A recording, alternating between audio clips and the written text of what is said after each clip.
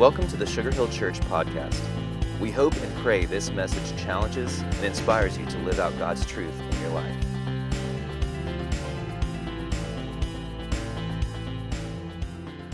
Palm Sunday, Easter week, Holy Week, Passion Week, whatever you describe the week as, is a very big deal.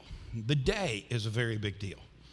I mean, the concept that today, Jesus, according to the Bible, told his boys to go get a colt, a young donkey that had never been ridden before, and go get it, and they bring it to him, and he sits on that donkey and rides into town. And we know that history records, and the Bible records, that people began to sing like Becca was just singing, Hosanna, Hosanna. Blessed is he who comes in the name of the Lord, Hosanna. And we think, if we watch the movies enough, that everybody in Jerusalem was focused on that point, but that's not true. That is not what was going on. Inside of Jerusalem, inside the cities, if you've ever been there, they had probably 1 million plus people who had traveled from all over Israel to come to Jerusalem to settle in and worship the King of Kings, but they didn't know it yet. They were coming to celebrate Passover. They were coming to celebrate a Passover that in the middle of their life was a picture of something that was rather amazing. You see, the Jewish people had come together to celebrate Passover year after year after year. And they would come behind their families, and they would trudge all the way from wherever they lived to get to Jerusalem to celebrate this one perspective, that in the Jewish nation leaving captivity from the Egyptians, you remember the plagues that had come, and at the final plague, what was it? It was that you would have to have the blood of a lamb on your doorpost, and the angel of death would pass over, hence Passover, and your family was protected. Now, first of all, that is a massive amount of faith. On the other side, it was normal for a Jewish family to bring a lamb into the city. But now, we always think they went and they picked a perfect little pet lamb, and it looked at the daughter and went, bah. And the little girl said, oh, Mommy, I love the lamb. It's so cute. But what they did is they bought the lamb, and they would bring it into the city and wash it. Because that lamb had been out in the field. It was a sheep that had a shepherd.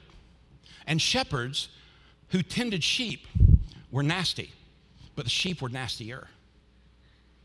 And that shepherd could call, and there could be 3 different herds of sheep and 3 shepherds on the same mountainside, but when that particular shepherd called, his sheep came to him. He knew the sheep by name, and the sheep knew his voice.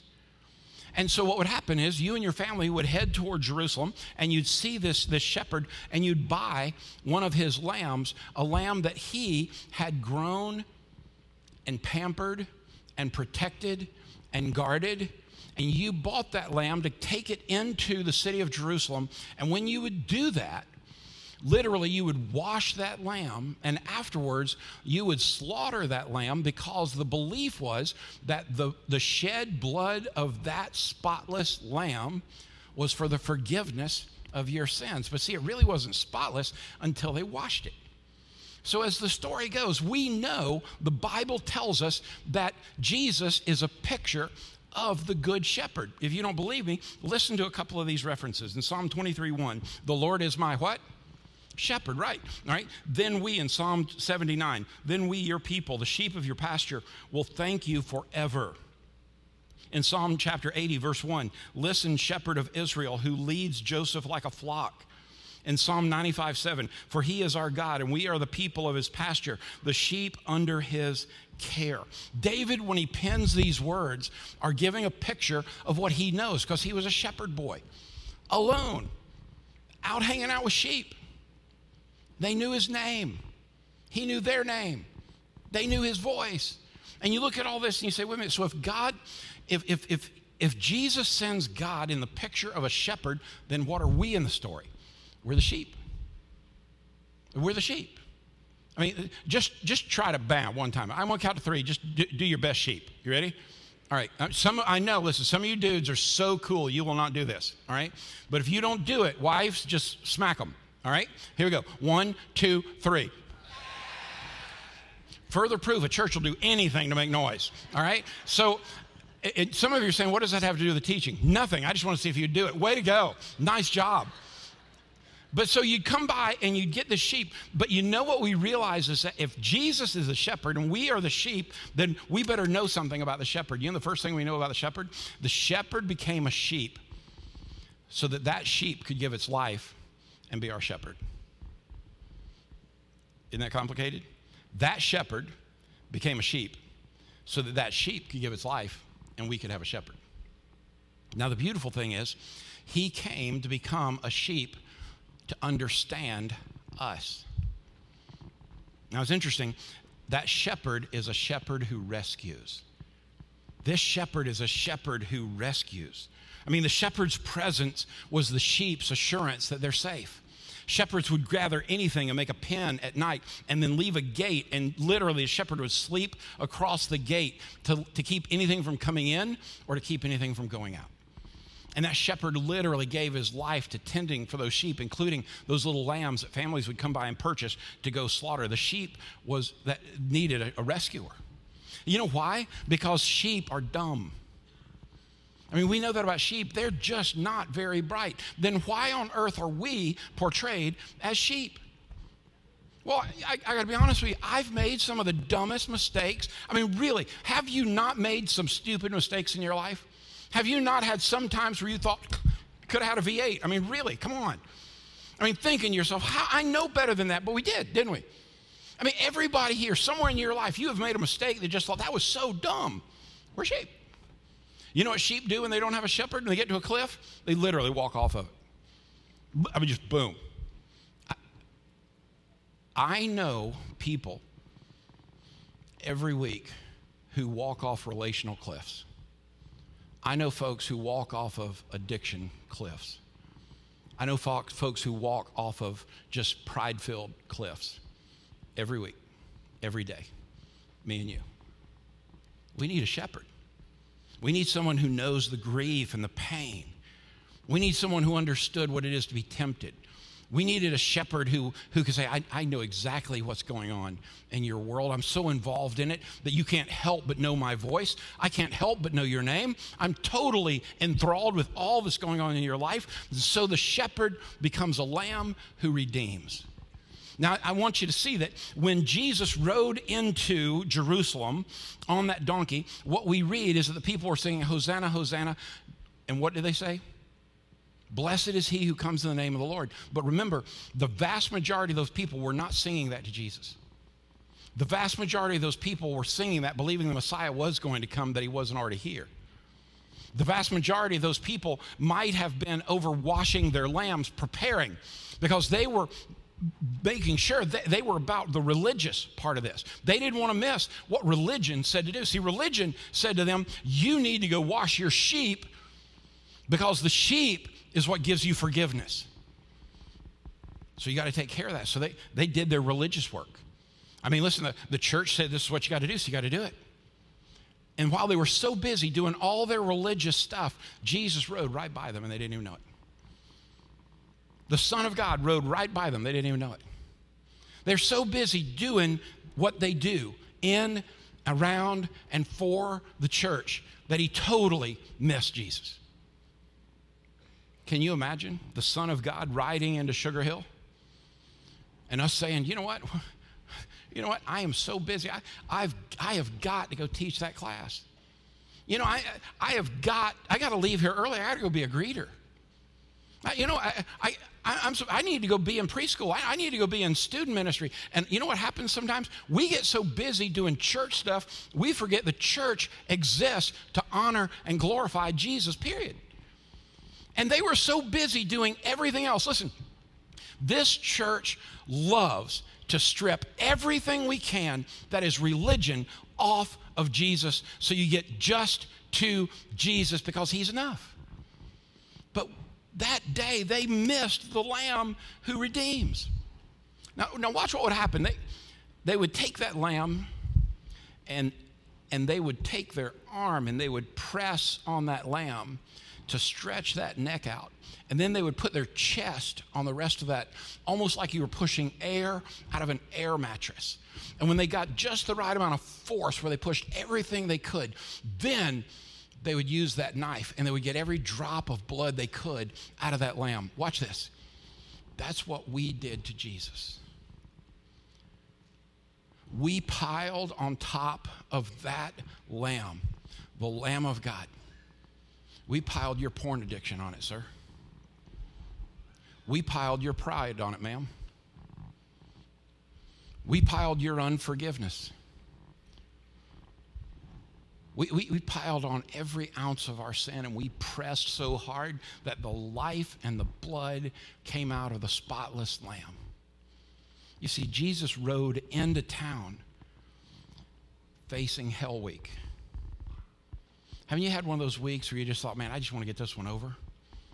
Can you imagine Jesus riding into Jerusalem, knowing this is the beginning of the week, when I'll tell my closest family, this is a picture of my blood, this is a picture of my body, only to be beaten and scourged and spat upon and cursed, only to have nails driven through his hands and his feet, only to be ridiculed and mocked, to have a crown of thorns pressed down on your head, the flesh ripped from your body, to have people laugh at you, to take all of that knowing he didn't have to. He could have called 10,000 angels, but he didn't do it, and he did it for you, and he did it for me. And he looked at our messed up world and he said, I'm enough for you, but you pick. You choose. My coming in for this time, you pick. Today, Jesus literally, he rides into Sugar Hill and says, you pick. I came for you. I came for all your messed up junk. I came for you. I love you. And somebody's saying, well, there's no way there's no way he loves my husband. My husband's a scumbag. He left me. I'm in a mess. He loves him too. Chuck, you don't know how hard I partied last night. He loves you too. But you know what religious folks do? They get over in the corner and they scrub the lamb and forget that the Lamb of God came by and we missed him because we're just so busy doing religious junk. God save us from religion into a relationship with Jesus, the spotless Lamb of God who rode into our life because we need a shepherd. We had to have a lamb that redeems. As a matter of fact, what we read in John chapter 1, verse 29 says this, here is the Lamb of God who takes away the sin of the world.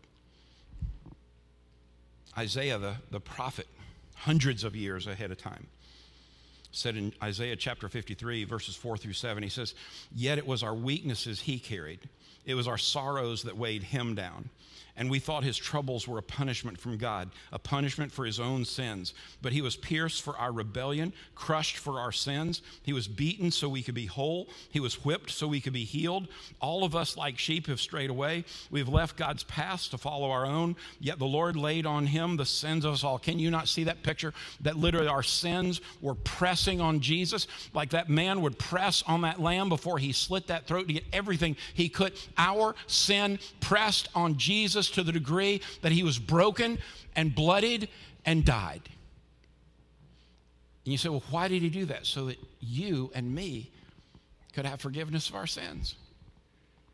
And you say, well, Chuck, listen, I'm a good guy.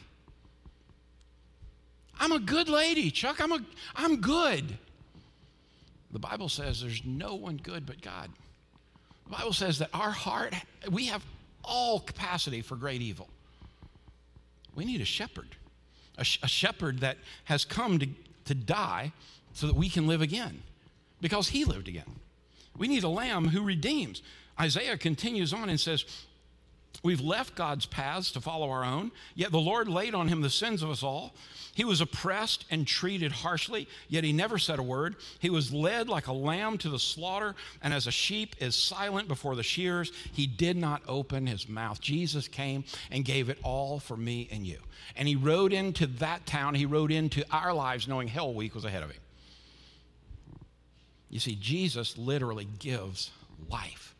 He rode into Jerusalem that we and they might have life. The Savior came knowing. Now, watch this. The original text, when it pictures the lamb, it pictures, and literally the original text says this, a pet lamb. The kind of little lamb that your daughter that's about 6 years old looks at and goes, oh. And she draws pictures of it, and you put it on the refrigerator. 2 days ago, Samantha came home with 6 chickens. Chickens. Let me say that again. My youngest daughter brought to my house 6 chickens in my guest bathroom right now. Under heat lamps are 6 chickens. I am now an urban chicken farmer. You know where chickens belong? Between a bun. That's where they belong. But no, I got chickens in my guest. I can't even go to the bathroom in my own bathroom because I got chickens. There's so much wrong with this. Samantha walks around, she's got a chicken in each hand, and I'm trying to watch the news. And she says, "Do you want to hold a chicken, eh, Chuck?" No, I don't want to hold a chicken. I want to eat a chicken. Do you know that we have to keep these chickens in our house and do crazy stuff for these chickens before they get where I don't even see eggs for a year. I don't even know if they're the right kind of chicken. Where do you go to school to learn if that's a boy or a girl chicken? Seriously. But you know what? The day one of those chickens dies, my girls' hearts are going to be broken. Sarah's going to cry.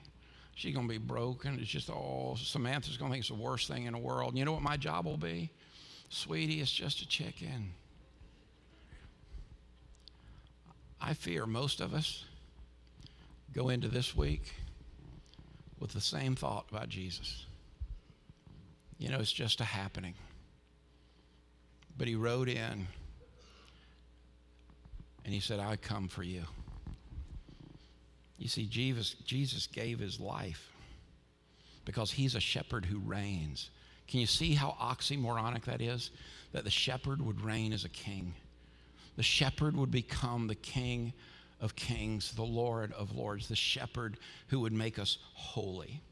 John, in his writing in the book of Revelation, says he's a shepherd who reigns for all eternity. In chapter 7, verse 14, he says that the flock of the shepherd washed their robes and made them white in the blood of the Lamb. That they will be before the throne of God, and they serve him day and night in his sanctuary, and no longer will they hunger, no longer will they thirst, no longer will the sun strike them or any heat. He goes on in verse 17 and says, because the Lamb who is at the center of the throne will shepherd them. He will guide them to springs of living waters, and God will wipe away every tear from their eyes. You know why at the end of the service I give you that perspective? Because God can't wait. He rode in on a donkey to wipe your tears away, to make your broken heart healed, to take away that addiction, to give you a relationship, to make a difference in your life. And all he says is, trust me with this. Because the shepherd will inevitably lead us home. The shepherd will inevitably lead us home if you're willing to become a sheep. But I know a lot of people say, Chuck, I ain't no sheep. I got it up here, buddy. Life's going pretty good. I got everything covered. You know what we know about sheep? They're also fickle. Things change in a heartbeat on the mountainside.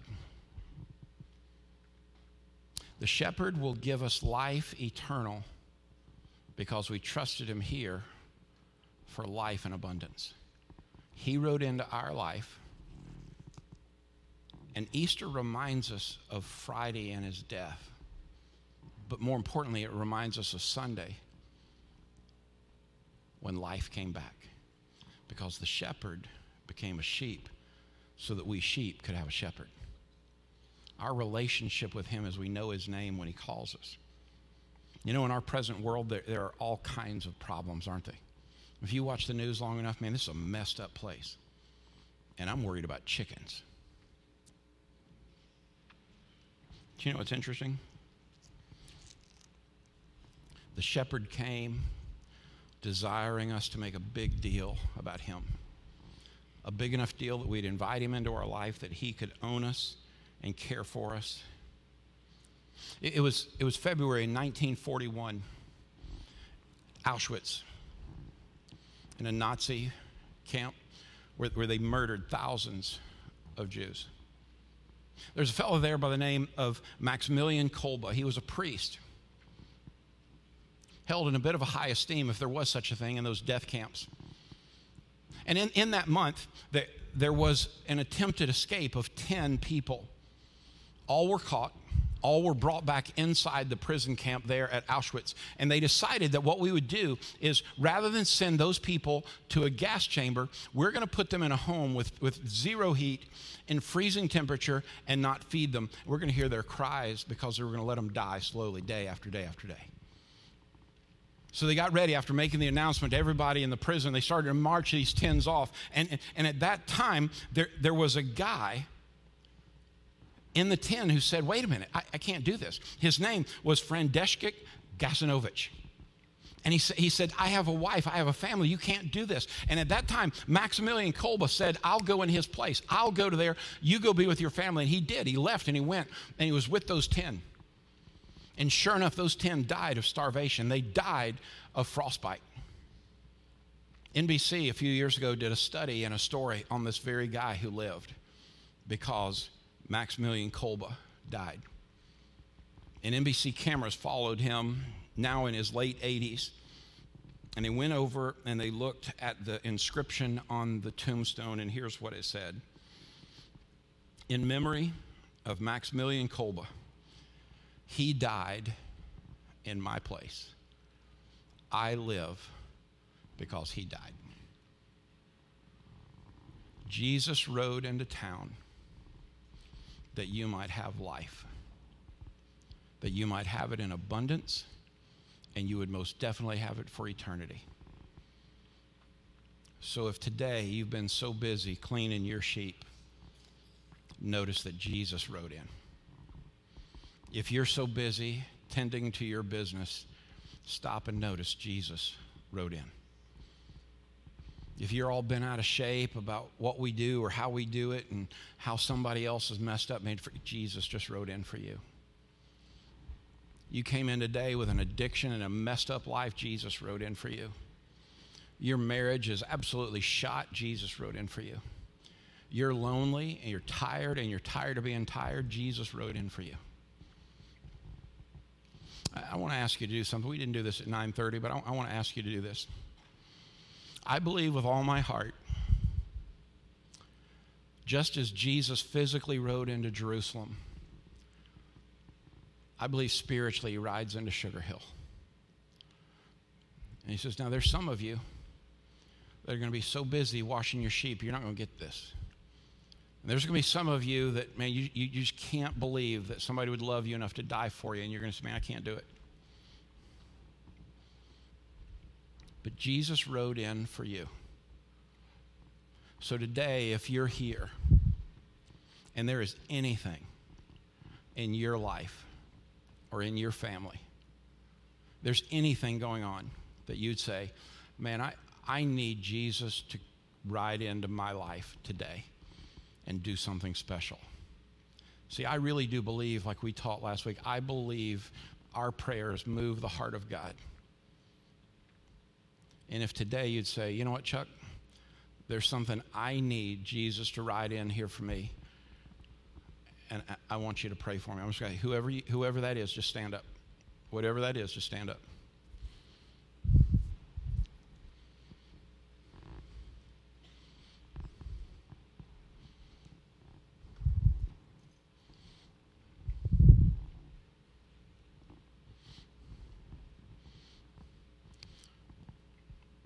Jesus rode in with an answer for you. Jesus rode in to bring you peace. Jesus rode in to give you hope. Jesus rode in to answer your prayer. He rode in to give you not just a shepherd and not just a lamb, but a shepherd that became a lamb that was slaughtered so he could be your shepherd for eternity. Just remain standing for a minute. Let me pray over you. Lord God, we really have no idea what's going on in everybody's life, but we do know that these folks who have stood and those that couldn't have come to you today wanting you to ride into their life with the certainty that you will hear them and you will answer. God, I don't want us to go away having not offered a prayer. So I would ask you, in every life that is represented, standing or those that couldn't, maybe even those who wouldn't, God, I want to ask you to reach down into their heart and into their soul and give them joy. Give them their heart's desire. Pour your goodness and your mercy on them. God, there's some people standing here who are fighting cancer. There are people standing here who are fighting and walking through an ugly divorce. There are folks here trying to get over horrific addictions. There are folks here that don't deserve another chance. But you rode in. So, Lord Jesus, I ask you, in every life that is standing, every life represented in every family, you would pour your grace and your mercy on them to the degree that it would saturate their very soul. For people here today who would say, Jesus, I need you, and I accept the spotless Lamb into my life as payment for my sin. And today I ask Christ to be my Redeemer and my Shepherd. And God, for every prayer that's offered, would you answer that? Give them the courage to follow like these folks in baptism and experience the joy of obedience to you. God, we thank you that you heard us. We're anxious and we're thrilled that you will answer us. And with that, we pray all these things in the name of the one who rode into Jerusalem. For blessed is he who comes in the name of the Lord. We offer these things all in his name, Jesus. Amen, amen, and amen. Thanks for listening to the Sugar Hill Church podcast. For more information and to find out more about our church, please visit us at sugarhillchurch.com.